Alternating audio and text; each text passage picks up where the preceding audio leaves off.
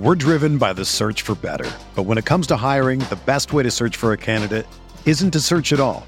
Don't search, match with Indeed. Indeed is your matching and hiring platform with over 350 million global monthly visitors, according to Indeed data, and a matching engine that helps you find quality candidates fast. Ditch the busy work. Use Indeed for scheduling, screening, and messaging so you can connect with candidates faster.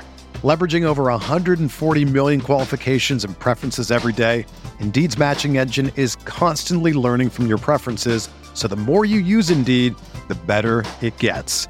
Join more than 3.5 million businesses worldwide that use Indeed to hire great talent fast. And listeners of this show will get a $75 sponsored job credit to get your jobs more visibility at Indeed.com/Blue Wire. Just go to Indeed.com/Blue Wire right now and support our show by saying that you heard about Indeed on this podcast. That's Indeed.com/Blue Wire. Terms and conditions apply. Need to hire? You need Indeed.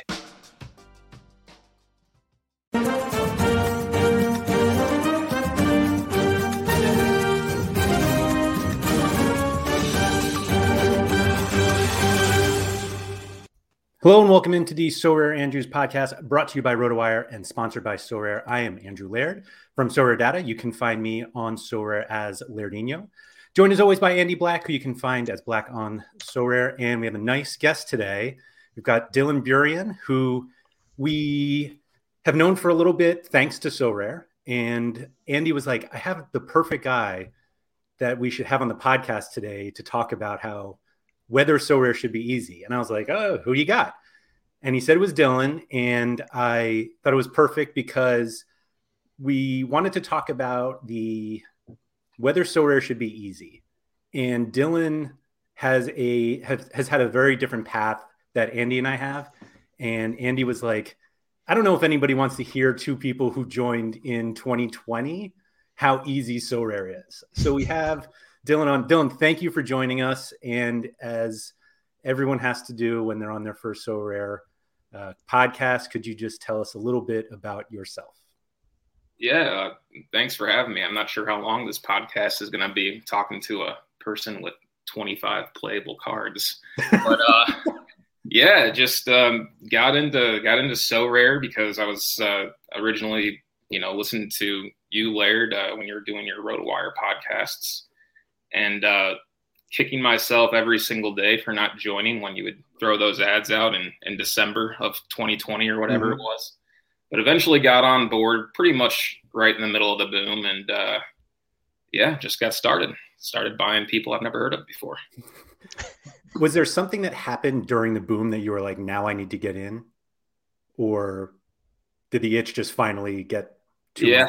And then, based on the people you follow on Twitter, I mean, that's pretty much all your feed is filled with now, So it's like I originally started looking at MLS cards because for some reason that was all the rage. And I bought like 3 people, immediately sold out of that. I was like, this is too, the prices didn't make sense. And there was so much variance for the league, I thought. So I decided to get into Liga MX, and I targeted that because lower scoring, So I was like, okay, let me get some of these defenders. And it just seemed like the prices hadn't caught up to MLS. I think Liga MX is kind of having their moment in the sun right now, since that's going to be the only game in town. But yeah, that's kind of how I got started. Bought a few Liga MX guys. Do you remember the first 3 MLS players you bought? Yeah. And I would have done actually well if I held. First one was Christian Ramirez. Okay. So he would have done fine now being in Scotland or wherever he is. Christian Cáceres, who kind of saved me. I actually got a good deal on him. Sold him for a good amount. And then Goatmunder, Thornonensen. I have one of those. Yeah. Wish I didn't, but I have one. That first goal of his when they started back up from COVID, I still remember it. An Archer. Mm-hmm. Yeah, free kick. When I saw that goal, and I'm like, this guy's going to win me so much. Yeah. And nope. No, he did not. But MLS Cup champ. Hey, all right. Yeah. He did pretty well too. Yeah. So you started in with the Liga MX cards. Yeah. Were you a Liga MX follower?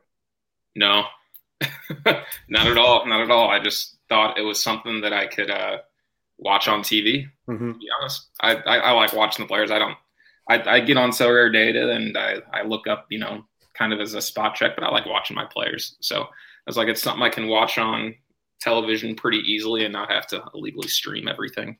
None of us do that, right? But or watch it in some language that you don't know. Yeah, I think we've talked about these before. I was like, I can't understand the Spanish, so I just put on like Spotify or while I'm watching the game. So you haven't learned Spanish because of watching Liga MX, huh? No, I wish I should. Yeah. So so you're wearing a Feyenoord jersey. Yeah. We were talking about this just before we came on. Yeah. So why are you wearing a Feyenoord jersey? Well, so my original strategy was buy teams because I think that was kind of the strategy that was kind of laid out, hit the threshold, right? So what I kind of did, I started with a set amount of fiat that I wanted to kind of eventually get into the game. And that can be pretty much directly correlated with all those stimulus checks we got here in the U.S. Yeah. I sent the Biden bucks and the Donnie dollars straight to Paris. But very nice. That's awesome. Yeah. So you can kind of tell how much I'm in fiat by just adding up those three numbers. Sure. So I bought my Liga MX guys, especially for defenders, because I thought there wasn't a whole lot of goals in MX. I bought my defensive mids because I'm a sucker for 50-point guys. And then I bought my first big boy purchase. I wanted some variants. And I bought Luis Sinisterra, like mid-boom. So what was that? Probably 0.24 at the time. And I bought him with my credit card. So directly from the secondary market, I was kind of kicking myself when I got that extra 10% on my car. Yeah. But got Luis Sinisterra for all the wrong reasons. Probably he was assisting Steve Burgess, who's at Ajax now. So when he left, I was like, oh dang, Sinisterra, no good. But held on to him, and it kind of worked out. So got really attached to the player. I said the very first player who scores 100 for me, I'm buying their jersey. I don't care who it is. Thankfully, it was Luis Sinisterra earlier this season, so bought the jersey. And then his price got up to like 1 ETH, and I made a big trade and sold him. And then just kind of expanded the team. So I kind of just backing up. Once Liga MX ended, so I grinded ETH for that whole last tournament. Bought Vargas and Andrada for Monterrey. So I was like, okay, I'm set for global. I'm set for America. Where did he play at before Monterrey? Boca. Okay. Rossi took his job. Gotcha. I was going to say, I don't know how he has a card. No, only 19 of them. I don't think anybody knows. So in theory, he should be like probably the best keeper in MX, but it hasn't worked out that way. So what was the time frame between when you joined and when you got your first goalies, like rare goalies? Yeah, so I churned out the threshold for, like I said, I think I got in when Liga MX was like 4 weeks into their earlier tournament. Then it got to be about June. Then I was like, okay, I like the platform. I like the game. I'm going to deposit some more of those stimulus dollars.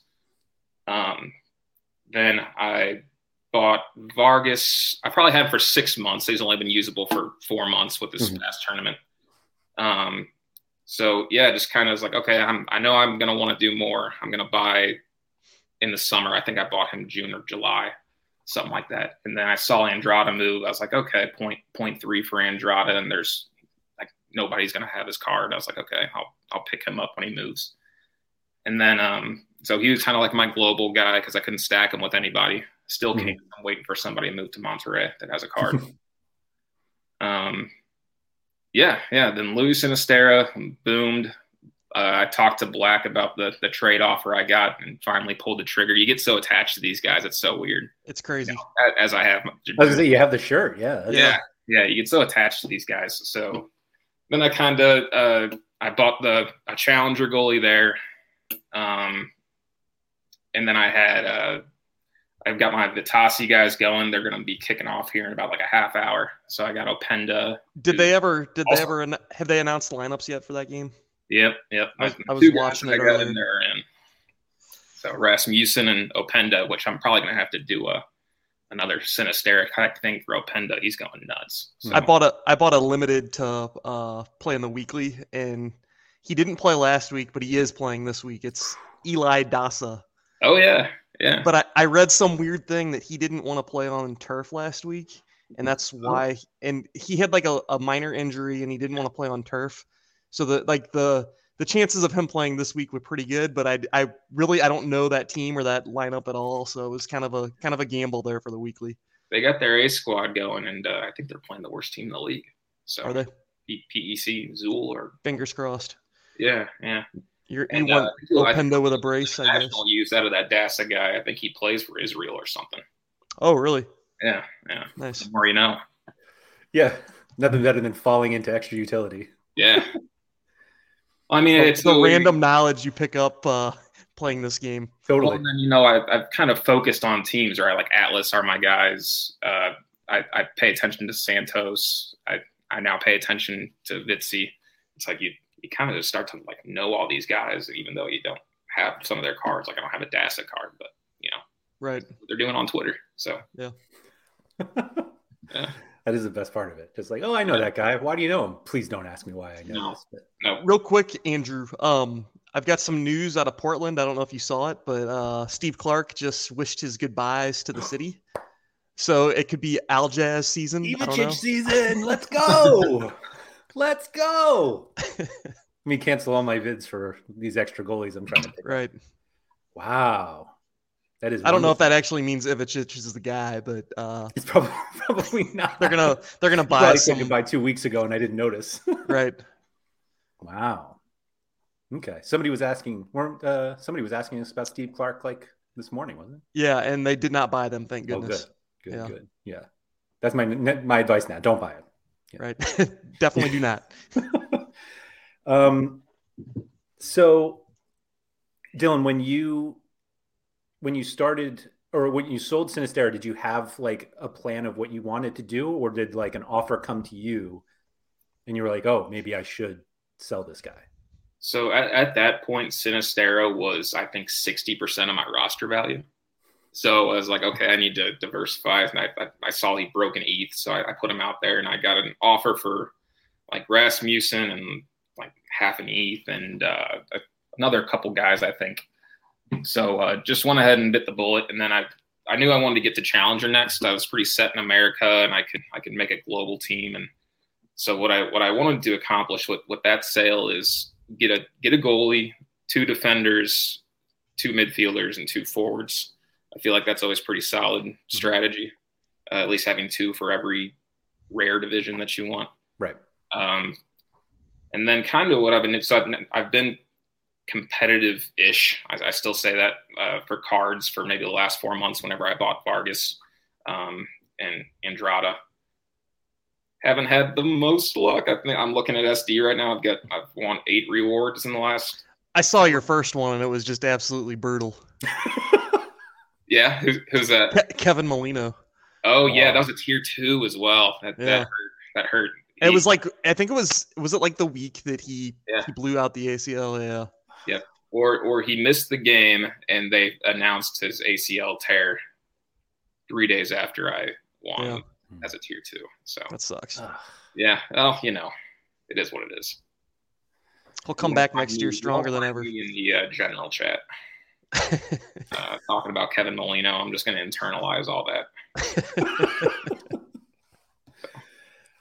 So it feels like that path is something that a lot of people are trying to do. Like, it's not necessarily let me go buy everything, but the budget grinding, like Sinisterra was like a huge move. Like Yeah. Keeping that, there's every reason to keep that jersey because like that was like a foundationally changed everything for you. I remember I was going to buy him in May for 0.125, and I was like, that's too much for a guy that like doesn't do a whole lot, and Berghuis is gone, and that's a bit of a oops here. But how did you land on him initially? Like you said, like you wanted to take the plunge on him. Like what made you even go to Sinisterra?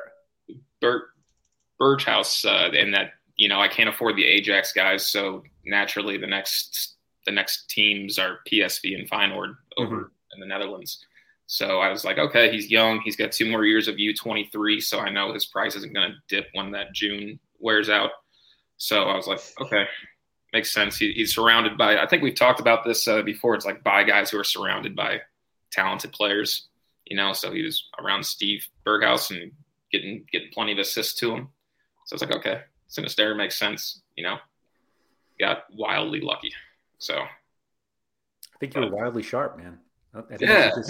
Well, and so that's kind of what I've been doing is using these ETHs thresholds, saving up. It's like the first challenger goalkeeper I bought was Daniel Schmidt for STVV. Well, they'll probably get relegated. They're doing so bad. But I sold him and I saved up a bunch of thresholds. Sold him and Dimitri Lavallee and upgraded to Lars Unnerstall and Robin Proper. I was like, sure, okay, good stack. Yeah. I was like, that might have some good variance, and whenever Ajax the only thing I know about Lars is he scored a 100, a month ago or so. I feel like 0.5 was overpaying for him, but I mean he's still higher than that, so we'll see. They were one of my first limited stacks that I bought. Oh, nice. Unnerstall and Proper, yeah. I've since sold both though. Yeah, fair enough. Yeah. So has everything that you've done to this point been easy? No. The game's not easy. It's unless you have the bankroll or you were ultra early. Of course, it's not easy. But it's also like fantasy. I wasn't winning anything on DraftKings either when I was playing DraftKings. So it's like, okay, well, at least I'm kind of more invested in these guys and I actually enjoy the game. It's a game to me. It's not an investment. Sure. Yeah. But no, it hasn't been easy. I'm not sure it should be easy. We'll see whatever they do with this this progression bar. I have no idea. Or whether it's even a progression bar. Yeah. Pro, what does it stand for? Professional or progression? Yeah. The reason why Andy and I wanted to talk about this is there basically were some tweets out there about how difficult Sorare is becoming, specifically to win cards. And I think that there's some truth in that. Like scores are going up. Like if there are more people playing, then it's going to be harder to win. And fundamentally, like, I don't think there was ever an expectation that as more users came in, like there was a direct increase in rewards so that like we all just kept winning the same amount. And I think a lot of people who don't play just for the threshold overlook the value of the threshold, and that like that's a good reward. And like I don't want to say grinding ETH is easy, but it's certainly easier than winning on DraftKings. Like I'll put it that way. Like it's not easy to win in DFS 100%. Often. Like there are some, particularly in soccer, but like there are some people who can make a lot of money, and the way that every DFS thing works, like most people do not win. And so the number of people who win like a decent ROI on Sorare is much higher than it is in DFS sites. And yet I still feel like we're getting to a point where people are like, this is becoming too hard. And so new people aren't going to join, but new people start playing DFS and lose all the time. And so I don't know. I'm struggling to see the problem with Sorare getting harder. Other than maybe new people don't want to play, but we're just not seeing that yet. And it's tough. I mean, if you got like less than a 0.5 bankroll, like I get it. It's a grind, and hitting threshold is much harder with a common goalie. I'm not doing that. It's like I value the threshold so much that I'm always using a rare keeper in global unless Black tells me to do otherwise. It worked out that couple midweeks ago when Atlas was in the championship or whatever. But I'm always making sure I hit that because my strategy right now is just keep upgrading through the threshold. Like I kind of said, I had STVV goalkeeper defense. Now I have FC20 goalkeeper and defense. Yep. So I always value that. I'm hoping to be more competitive when Liga MX starts up again in January. So I'm hoping the rewards start flowing in. But it hasn't been easy because it's, I think my bankroll has been a little bit big. Like I said, you can kind of add up the stimuluses.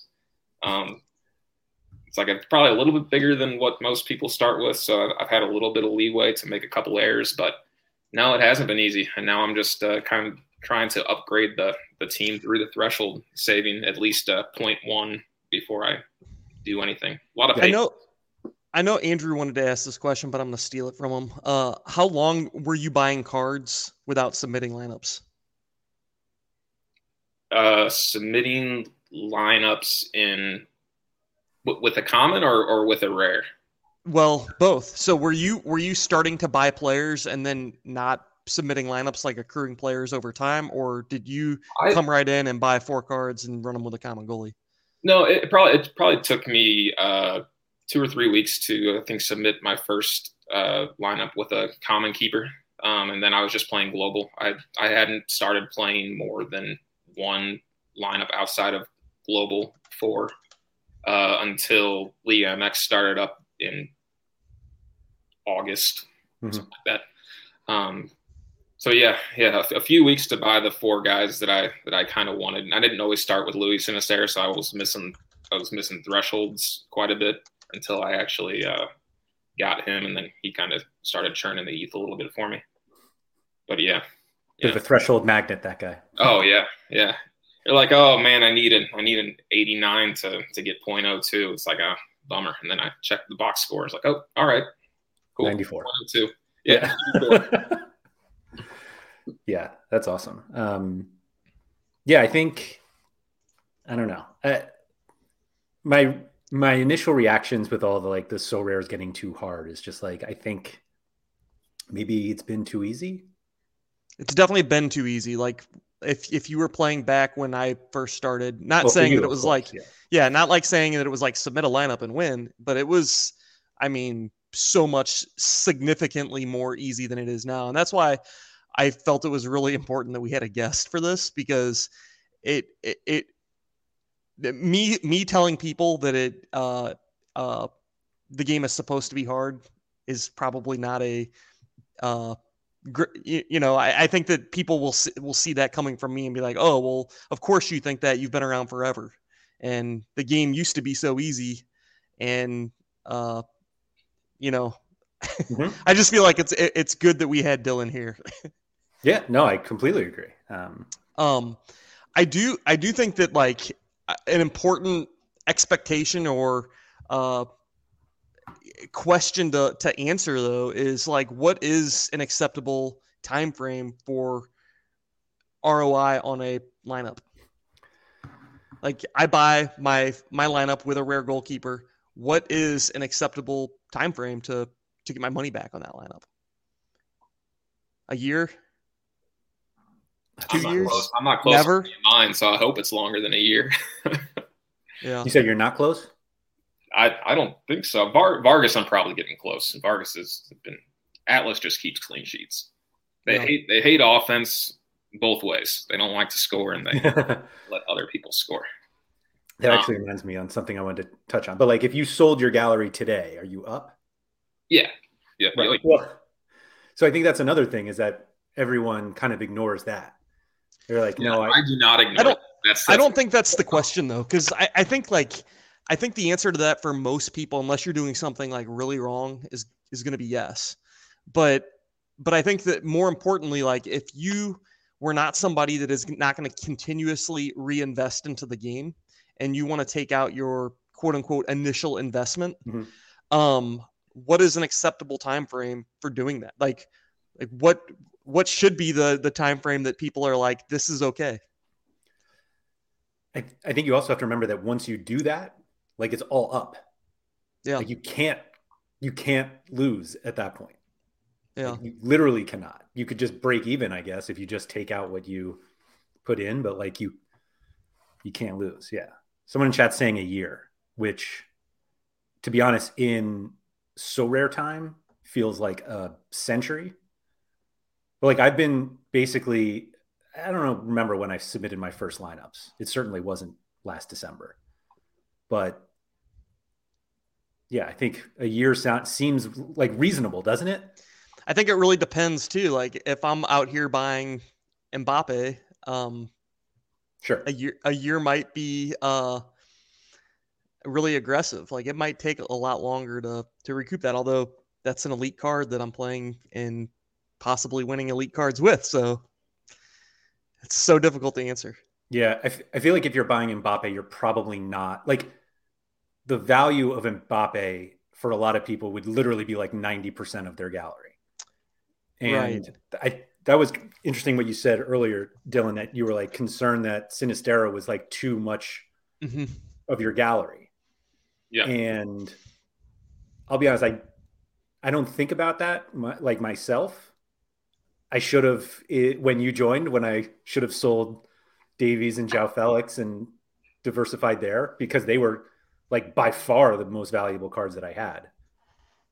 But yeah, I wonder how many people do that. Like you were saying, like he was helping you win.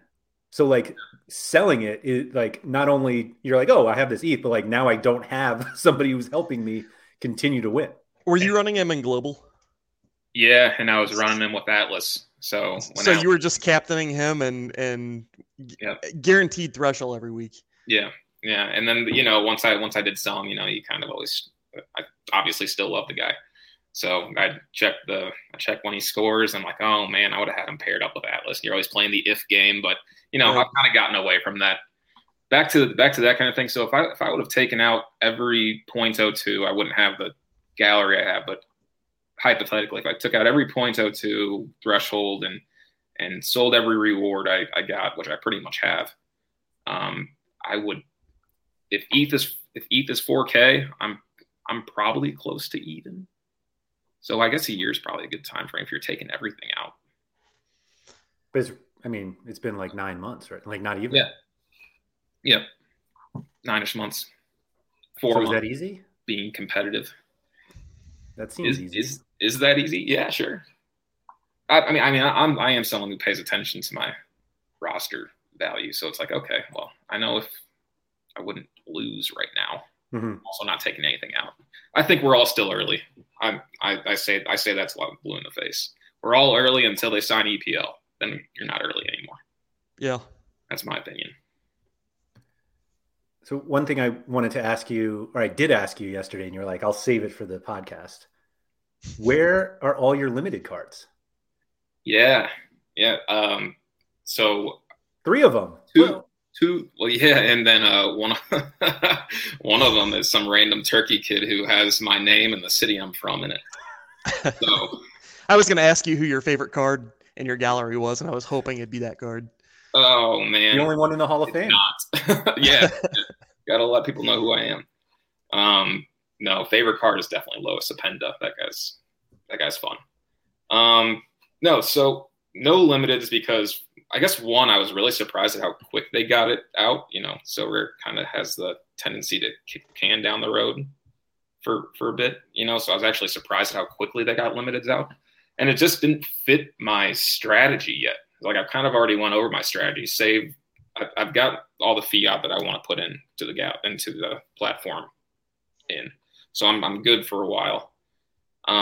So I'm building through the threshold, and it's like, okay, when they launched limited, I was like, okay, I have, I don't know, 0.12, 0.14, something like that in my wallet. It's like I can buy a limited team or two, or I can just keep upgrading my rare gallery. And that's kind of like my original focus was, compete in the rare division.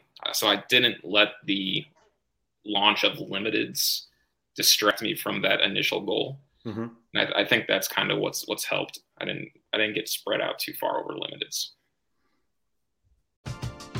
We're driven by the search for better. But when it comes to hiring, the best way to search for a candidate isn't to search at all. Don't search, match with Indeed. Indeed is your matching and hiring platform with over 350 million global monthly visitors, according to Indeed data, and a matching engine that helps you find quality candidates fast. Ditch the busy work. Use Indeed for scheduling, screening, and messaging so you can connect with candidates faster. Leveraging over 140 million qualifications and preferences every day, Indeed's matching engine is constantly learning from your preferences, so the more you use Indeed, the better it gets. Join more than 3.5 million businesses worldwide that use Indeed to hire great talent fast. And listeners of this show will get a $75 sponsored job credit to get your jobs more visibility at Indeed.com/Blue Wire. Just go to Indeed.com/Blue Wire right now and support our show by saying that you heard about Indeed on this podcast. That's Indeed.com/Blue Wire. Terms and conditions apply. Need to hire? You need Indeed. Do you think if you joined today, you would buy limiteds?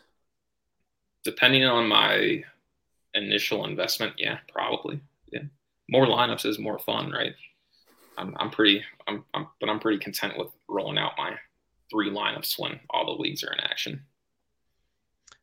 Yeah, I think that you made a really good point there. Like, that would have been such, I don't want to say a disaster, but like if you would have bought limiteds right off the bat, we've seen the price graph on those things fly up and down and up and down. They're just very hard to, like, I don't know, pin on what the value of like one of those things should be.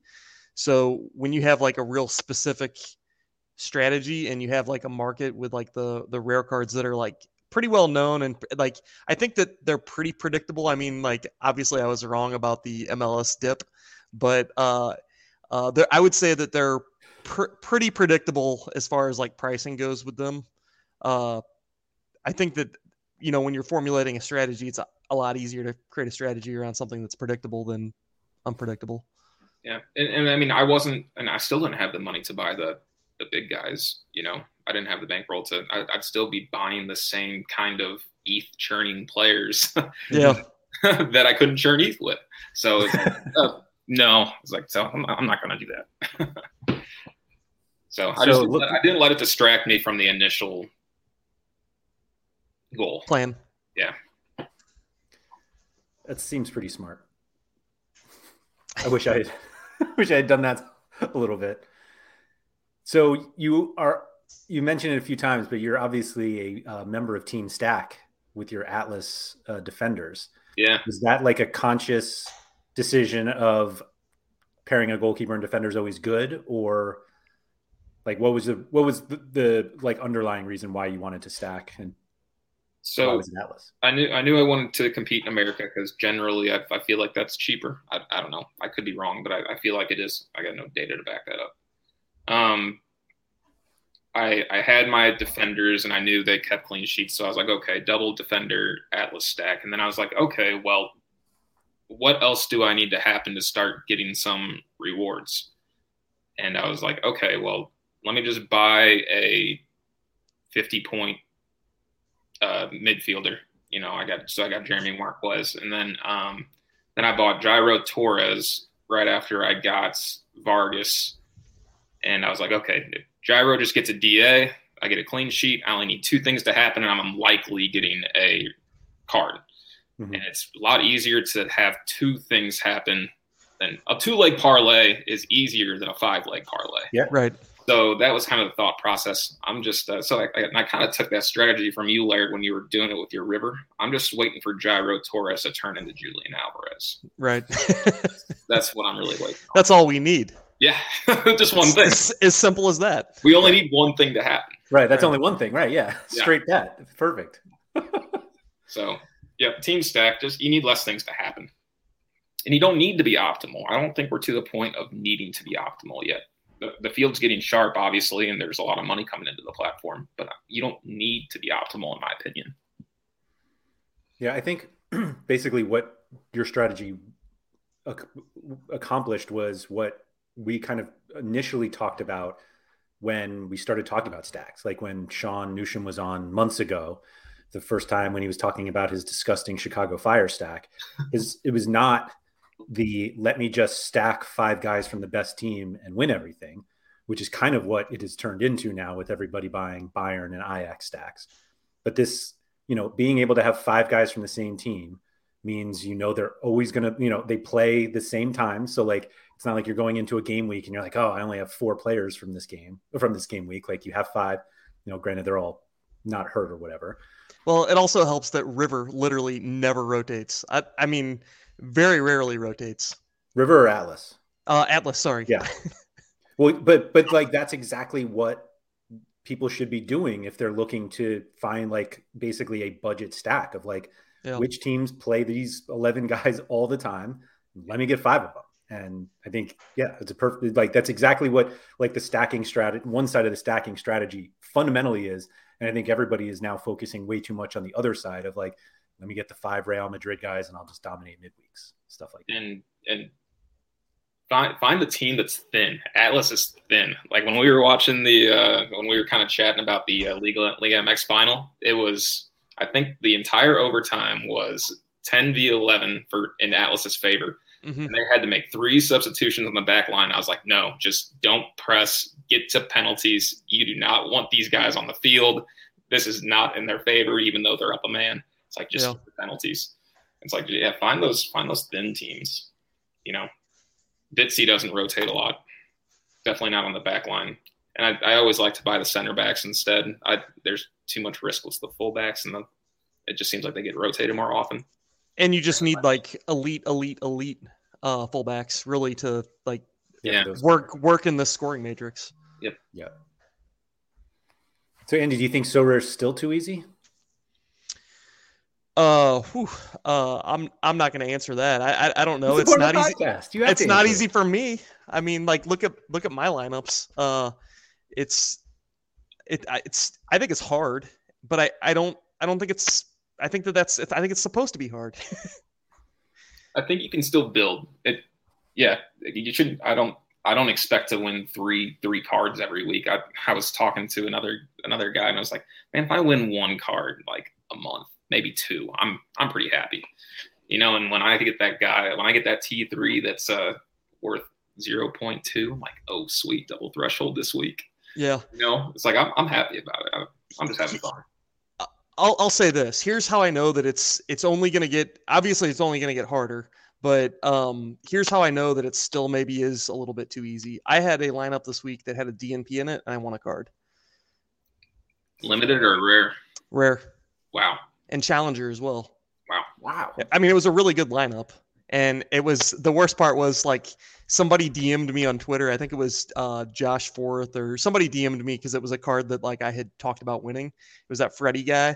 And he was suspended, but I think he's over in Europe and he messaged me at like 1 a.m. or something. I was sleeping. I wasn't waking up for the deadline. So I missed an obvious DNP there. But it was, had I had another player in there, I was looking at maybe a tier 1 or tier 2.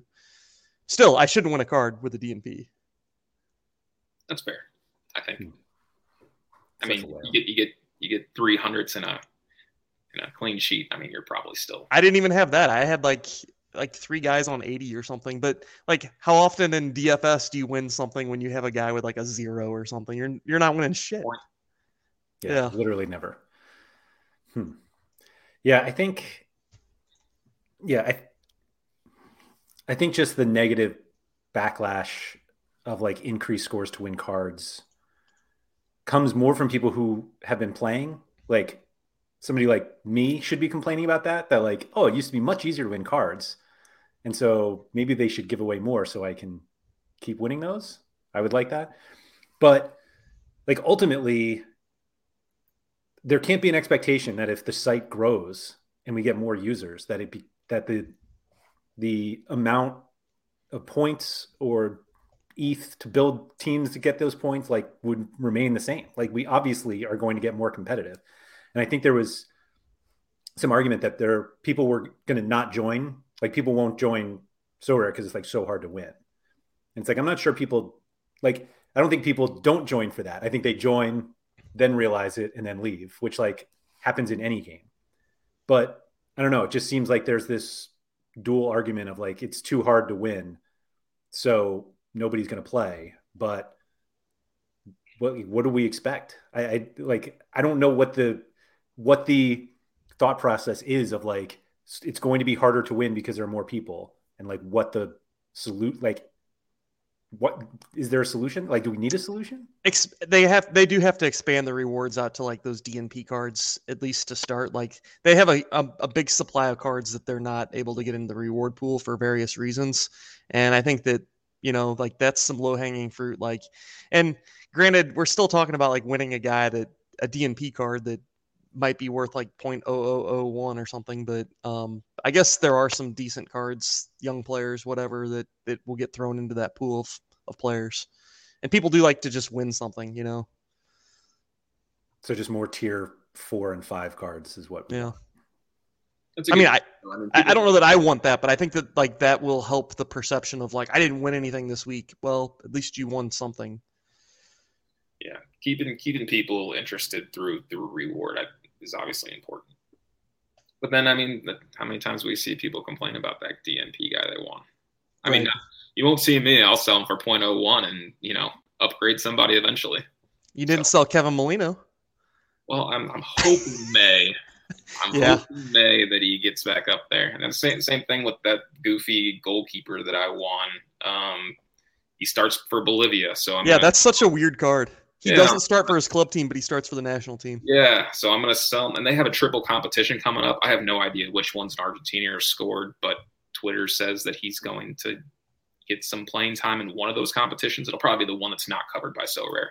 Right. But so I was like, I'll sell him when his utility goes up, or at least I think they have 3 or 4 more qualifiers coming up. So, did you see that he started last weekend?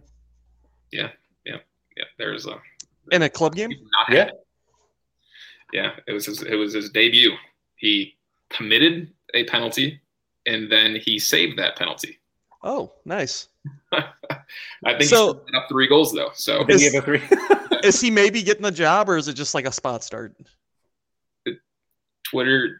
On Twitter, when you search his name, it says that they promised him more playing time because they have a triple competition coming up. I have no idea which competitions are covered in Argentina. Didn't buy a lot of Argentina players, but if they're all covered, apparently he's going to get some of those games. Well, I'm trying to think of what other. You say triple competition, like is that like club stuff or country stuff?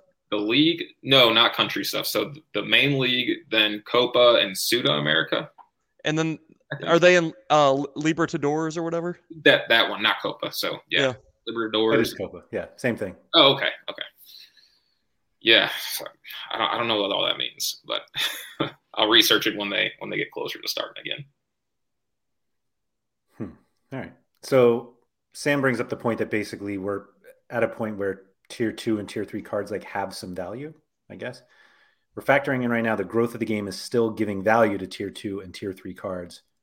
What about when those are essentially worthless? I think we'll get a new game mode at some point. I mean, to address that. I hope so.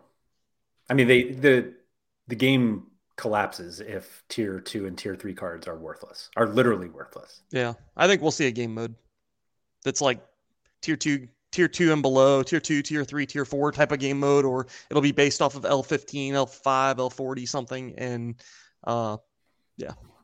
L2 through 6, L2. We can speculate all we want on what future game modes are going to look like. Well, and I think like America, there's a lot of variants, right? I mean, who are the tier 0? Like you got Charles Gill, who's putting up hundreds every week, right? But like, who else is doing that? Like that. I think the tier 2s in America and the tier 3s in America, like there's enough variance there to you can win with those guys. I'm not sure that it changes for America. I think global will get more sharp because I still think we see a ton of commons in global, and that's why I like playing the rare keeper there. Gives that automatically gives you a better shot, even if you're running tier 3s and 2s out there. Mm-hmm. So I don't know. I don't know if they go to 0 kind of thing. Because how many America is weird. Those guys. Like, how many tier 0 players are in like MLS? Right. A lot of goalkeepers, I feel like. Which is funny because like goalkeepers in the MLS tend to concede a lot of goals and are not really elite.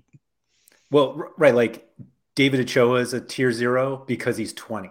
Like not there's literally no other reason. He's 20 and I guess he starts. So that's I think it's Gil and Johnny Russell. And then I think he still, but even with a challenger, Ajax is tough, but they even got shut down by Feyenoord this weekend in their classic. There weren't these gigantic scores. But how much have we seen Club Brugge fall off this? They were the cheat code last season and they've kind of fallen off, Right. So, I still feel like there's enough variance out there. Aid has a question about a game mode for tier 2s and tier 3s. What if the reward for the top of that was tier 1s or stars, possibly? Again, we can speculate on what game modes they're going to do forever, but I don't think that like the top of that would be like another tier 3 card. I always thought that was kind of their idea with progression. What they were moving to is like, okay, you win, you take a podium or a top 5 in the rare division and you win a tier 2 super rare or something like that. That gets you into it. That's clearly not what's going on, but and I don't know that we'll ever see like I don't know that we'll ever see a progression mechanism like that where like I agree. I kind of wish they would, but I'm not seeing it.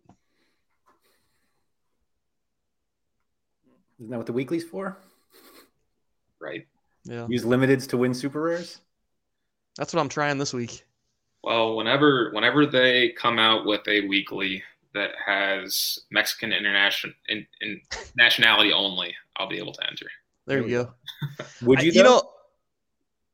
Go ahead. Like, would you enter that? Because you're obviously not entering them elsewhere. I guess I would have to look at the prizes. Like, that's my biggest problem with the weekly is that like I don't have endless cards. So it's like, oh, if I prioritize the weekly, then I'm like taking cards away from, and usually the puzzle pieces are so random that I'm like, oh, I can make a weekly lineup that kills 3 others, or it's not like I'm just taking my America lineup and putting it somewhere else. But I think I would, now that I think about it, though, because we own the cards, right? How often does this week kind of come up? How often do I get a chance to win a super rare? Mm-hmm. Never. So yeah, I think I would actually. That's a good point. Yeah, it's like I own the cards. There's always next week. There's always that midweek that I can't play. But I do feel like they need to do more of what they're doing. Like I know that it's Christmas time and they're trying to give away extra cards or whatever, but like the prizes for this weekly is what? It basically there's a threshold for tier 2 and tier 3 limited cards. Yeah. Like it's like presents for everyone. Like I feel like they should do that a little more often, that sort of idea. I don't know. Are they giving away merch too? I didn't enter it. Yeah, they are. Something top 100 places or something. Get a T-shirt maybe. I don't know. Don't hold me to that. Over under 6 months to get that T-shirt. Yeah, sounds like about 6 months is pretty good guesstimate. Oh, they have the New York office now. I'm sure there are just boxes of merch there for us Americans here. Yeah, what I did think is weird is, and Jimmer mentioned this yesterday on his stream, that like if you went to the prize pool page for the weekly, there's like no reference to this extra giveaway. And so you go and you're like, oh, the special weekly, 8 prizes. You're like, oh, why would I enter that? Maybe they should do a better job on that one. That last time they did that with the limiteds, it kind of took a while for people to get those limiteds. With the Spain ticket giveaway, Spanish ticket giveaway. Mm-hmm. I think the cards only took a couple days, but I think to actually get the tickets, it took a long time. Did that actually happen? I think so. It's awesome. Yeah, it's all new. Yeah. So, what was I just about to say? It was something about the limited, and now it's lost on me. So, obviously winning cards is getting harder. Do you guys find yourself like drastically changing strategies because of that? Like Andy, you talked about like redoing your challenger team last week. Like Dylan, do you look at like how many points it takes to win stuff, and like do you think like I have this guy and he's just not going to do it anymore? I didn't think I'd ever win anything in challenger, and then I won a .02 Bierstock guy with like 308 points. It was an off week for the big teams. No, I build through the threshold now. So I just finished up America. I sold. I'm really nervous about Santos with their young guys. So I sold Aguirre and upgraded with my thresholds to Julio Furch. So I'm a Julio Furch guy now. All right, all three of us. Now I'll start saving up the thresholds and upgrade my challenger next. So if I don't win, I don't win. And hopefully I get those .02, stack them up and upgrade somewhere else. I feel like Furch has another 5 years in him. I mean, he's already so damn slow. It's just like he's good at hold up play. He can take PKs. Yep. And he wins a lot of duels. So get the ball, to his feet. Play his feet, not into space. Yep. I noticed that your Furch is the Santos Furch. And I think, Andy, don't you have that one too? You don't have an Atlas one. No Atlas one for me. Yeah, I have the Santos one. I won an Atlas limited one, but I sold it. I think pretty sure he scored like the very next game week. Yeah, cheapest on the market. I don't look at the thing. I've also gotten really lucky with some. I'm not too worried about XP. Maybe I should be, but I've kind of lucked out with Angelo didn't get minted this year because he was in the Olympics. Andrada's got no new cards. And really? What's that? I didn't realize he didn't. Angelo didn't get minted this year. Yeah, and then Florian Thaub and T-Grace don't have cards. And Angelo's supposed to go to T-Grace, so he's going to be a rare card. Those guys are all up to like plus 13% for this whole tournament. And then when they finally do lose that 5%, they're going to be close to 10 already. So I wasn't too concerned with the Julio Furch plus 3.5. Mm-hmm. Yeah, I didn't know that about Angulo, that he didn't have cards. Just silly random. Goes to T-Grace. I can't see the Monterrey teams coming on unless they add all of League MX. It's crazy, and it's also very poor form. I feel like from So Rare that a guy that was at the Olympics and wasn't there for picture day went the entire season without getting minted just because he wasn't there for photo day. Mm-hmm. More popular leagues are doing like they did it with JPL and the Dutch league, but they haven't worked their way to Mexico yet. There are only 4 teams, and there are only 2 worth paying attention to. So. Yeah. In my opinion. So we have a question here. If we care about our reward winning percentage on Sorare data. I don't, because I submit a lot of goofball lineups that are just like, I think if you look at my All-Star Pro this week, it's like that lineup has no chance. And I just like, I throw a lot of like Hail Marys out there. Just kind of like, I have these cards and this guy might play. I might as well throw him in a lineup. Yeah. So yeah, there's just a lot of Hail Marys for me. Mine's already shot with chasing threshold for 6 months or whatever it was. It has no chance of ever being above 8%. Yeah. I wonder if we should include thresholds there or have a separate one. Percentage of time you hit threshold. That'd be interesting. Or maybe some kind of other different metric. I don't know. Yeah, but no, I don't look at that. I do the same thing as Andy. I would rather just have a real lineup than a training lineup. Yeah. Like it's just more, even if I think I have one this week that has 3 or 4 DNPs in it, but I had like one guy who was playing. I'm like, never know. Yeah. Maybe everything gets canceled, but that game gets played or something. Right. And, yeah. Yeah. I mean, we saw people win with zeros previously. I don't think that ever happens again, but yeah, we see it. So it's also one less training lineup I have to worry about. I feel like there was a third question we wanted to bring up to Dylan and we never did. Maybe it was the limited one. I already lost my notes. You guys made me make notes for the first time ever. Yeah, we had to put the training wheels on for this one. I don't want to give too much away here of how hard our process is. So I want to address this comment from Mark. Hello, Mark, by the way. So to me, I think the fun in the game is the idea of taking cards and trading for new ones and moving up the ranks. I think the content around look how much I'm making is bad. I don't fully disagree with that. I think some people like that content, but it's not for me. Yeah. Some people like to see, oh, wow, look how much you can win at playing So Rare. Mm-hmm. Not for me, but I know that some people do probably like to see that. Dylan, did you consider the strategy of just like basically trading cards, like forgetting about SO5? No, it's a fantasy game to me first. And then I trade when I'm ready. I know that, if I upgrade, I want to get somebody more expensive. The gap between 0.25 players and 0.35 players is like so great. And I'm sitting on a lot of 0.225, or the guys that I'm trying to win with are that 0.25-ish area. The Gus Tills and the Octavios of the world.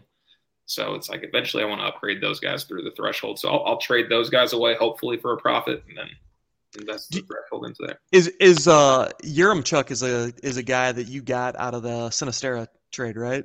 He's gone. Get rid of that guy. You're going to get rid of him, or you already got rid of him? He's gone. I was tired of Darwin Nunez taking his spot. Yeah. So I definitely, looking back, I probably lost that Sinistera trade, but I couldn't lose. You know what I mean? Right. Or 0.22 or whatever it was.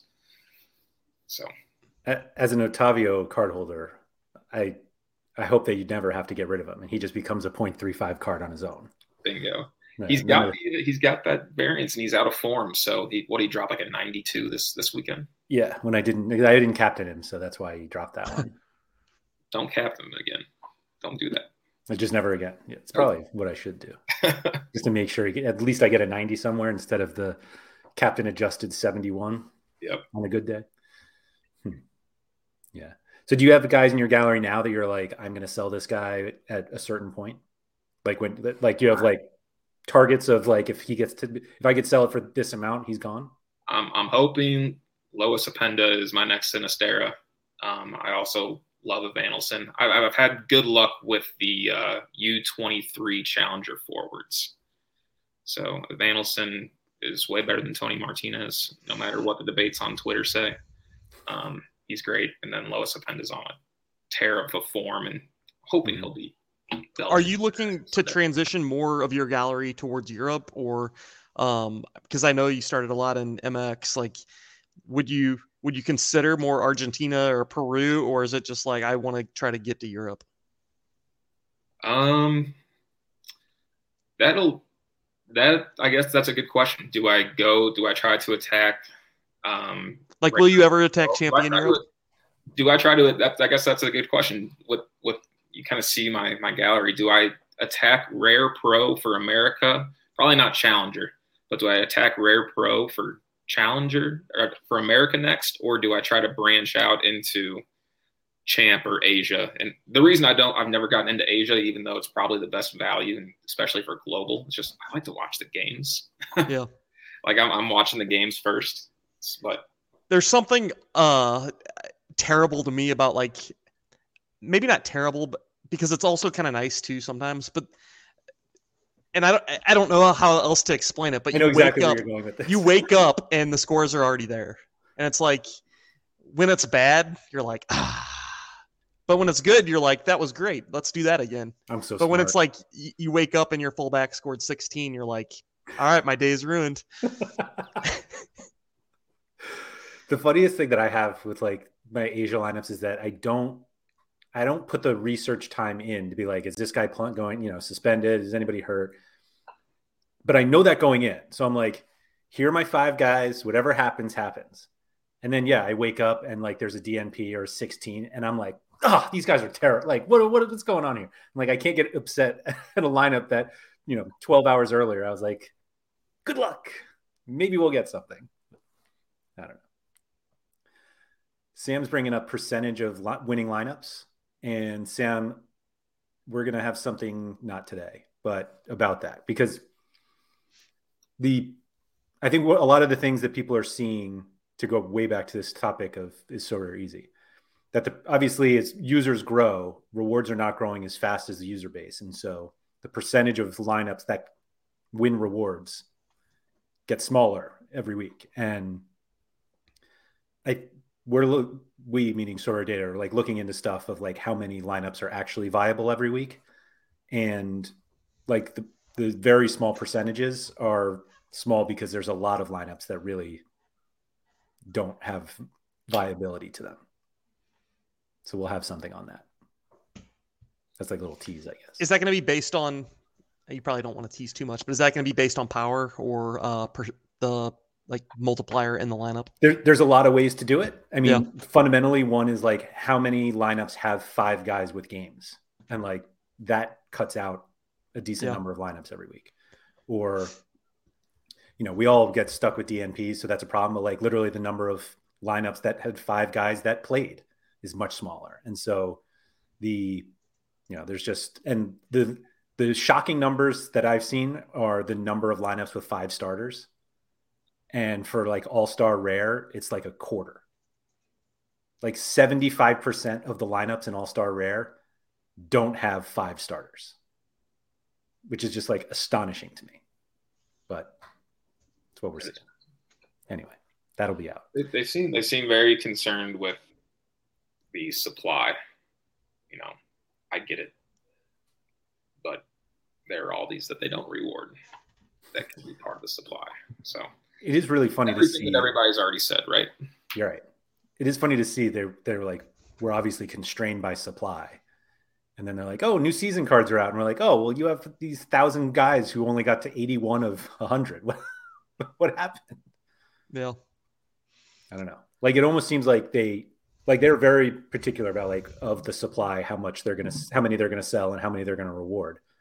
But like, if they get to the end and they haven't rewarded, like, shouldn't they just sell them? Or vice versa? No, you just think they just don't get there. Yeah. I don't know. Being part of a game previously that had issues with controlling their supply and not basing it, or maybe whether they should or shouldn't, I don't know, basing it on the amount of growth the game was actually having and just like spewing out rewards or supply. I am like really happy to see the way they put constraints around their supply, and it is nice to see them being pretty conservative with it. But even if they, not to say I don't want to see more rewards, like we should still see that, but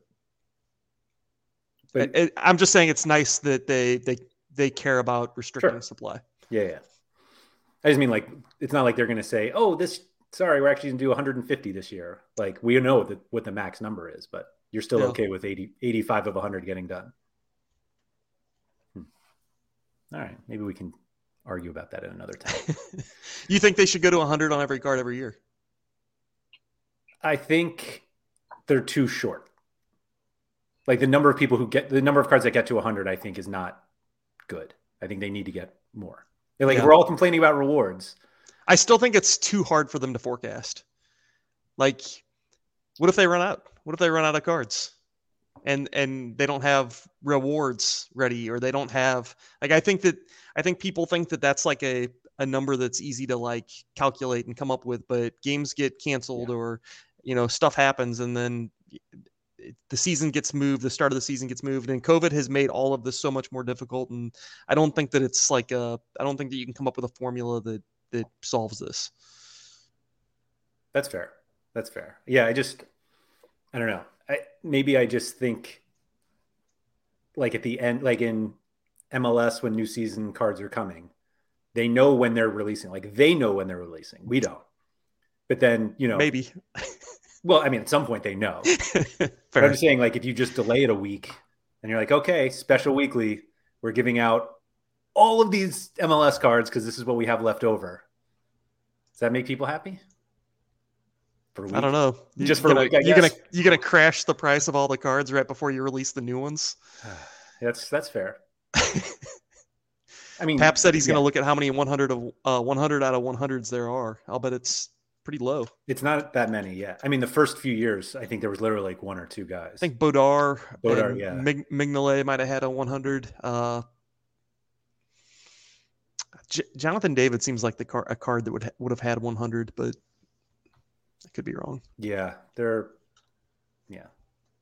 think they got to 100 on a couple of those guys. They auction cited with Golden Auctions or yeah, that was. Yeah. Well, but it was weird. Yeah. Actually, yeah. They minted the 100 of 100, but they didn't get to 100 cards. Oh, lovely. That's a air card, right? Yeah, that's out of order. Yeah, yep. That's another topic for another day, actually. So, I had another question for you guys, and I'm drawing a blank right now. I'll think of it. Oh, I was just about to wrap up, so you better think quickly. You can go ahead. Got to get back to work. Yeah. So, unless anybody has any other questions in the chat, we're gonna let Dylan get back to work. Sorry, Dylan, that you have to do that now. No, that's all right. But yeah, Dylan, thank you very much for coming on. I think you gave us kind of the perspective we were looking for that Andy and I don't have, and people would get angry at us for trying to make it up. So yeah, thank you for coming on. Yeah, thanks for having me. It was fun. Yeah. And so yeah, this was the latest episode of the Sorare Andrews podcast, brought to you by RotoWire and sponsored by Sorare. We'll be back next week. We have been debating this like 2021 review podcast, but hey, if anybody has a better topic, we'd happy to discuss it. So feel free to hit us up. You can find me on Twitter at Andrew M. Laird.